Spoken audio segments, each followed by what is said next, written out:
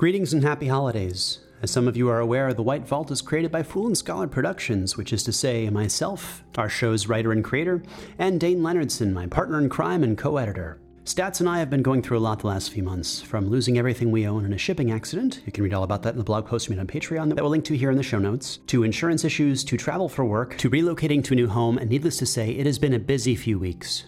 We still do not have fully functional internet throughout our home, and we are working to resolve that issue today. Or tomorrow if our local provider doesn't get back to us. Either way, it's Hanukkah and Krampusnacht, and we have family visiting, so it's the perfect time for us to take our yearly holiday break. The White Vault Goshawk will return in 2 weeks' time. So thank you very much for your continued support. We get to entertain you as our careers, and we take this job very seriously. But self-care is also important, so we'll be back in 2 weeks with the next installment of Goshawk, and another after that, and another after that till we hit episode 10. And at least here, where temperatures are already dropping below freezing and snow's already falling, remember that travel is not advised.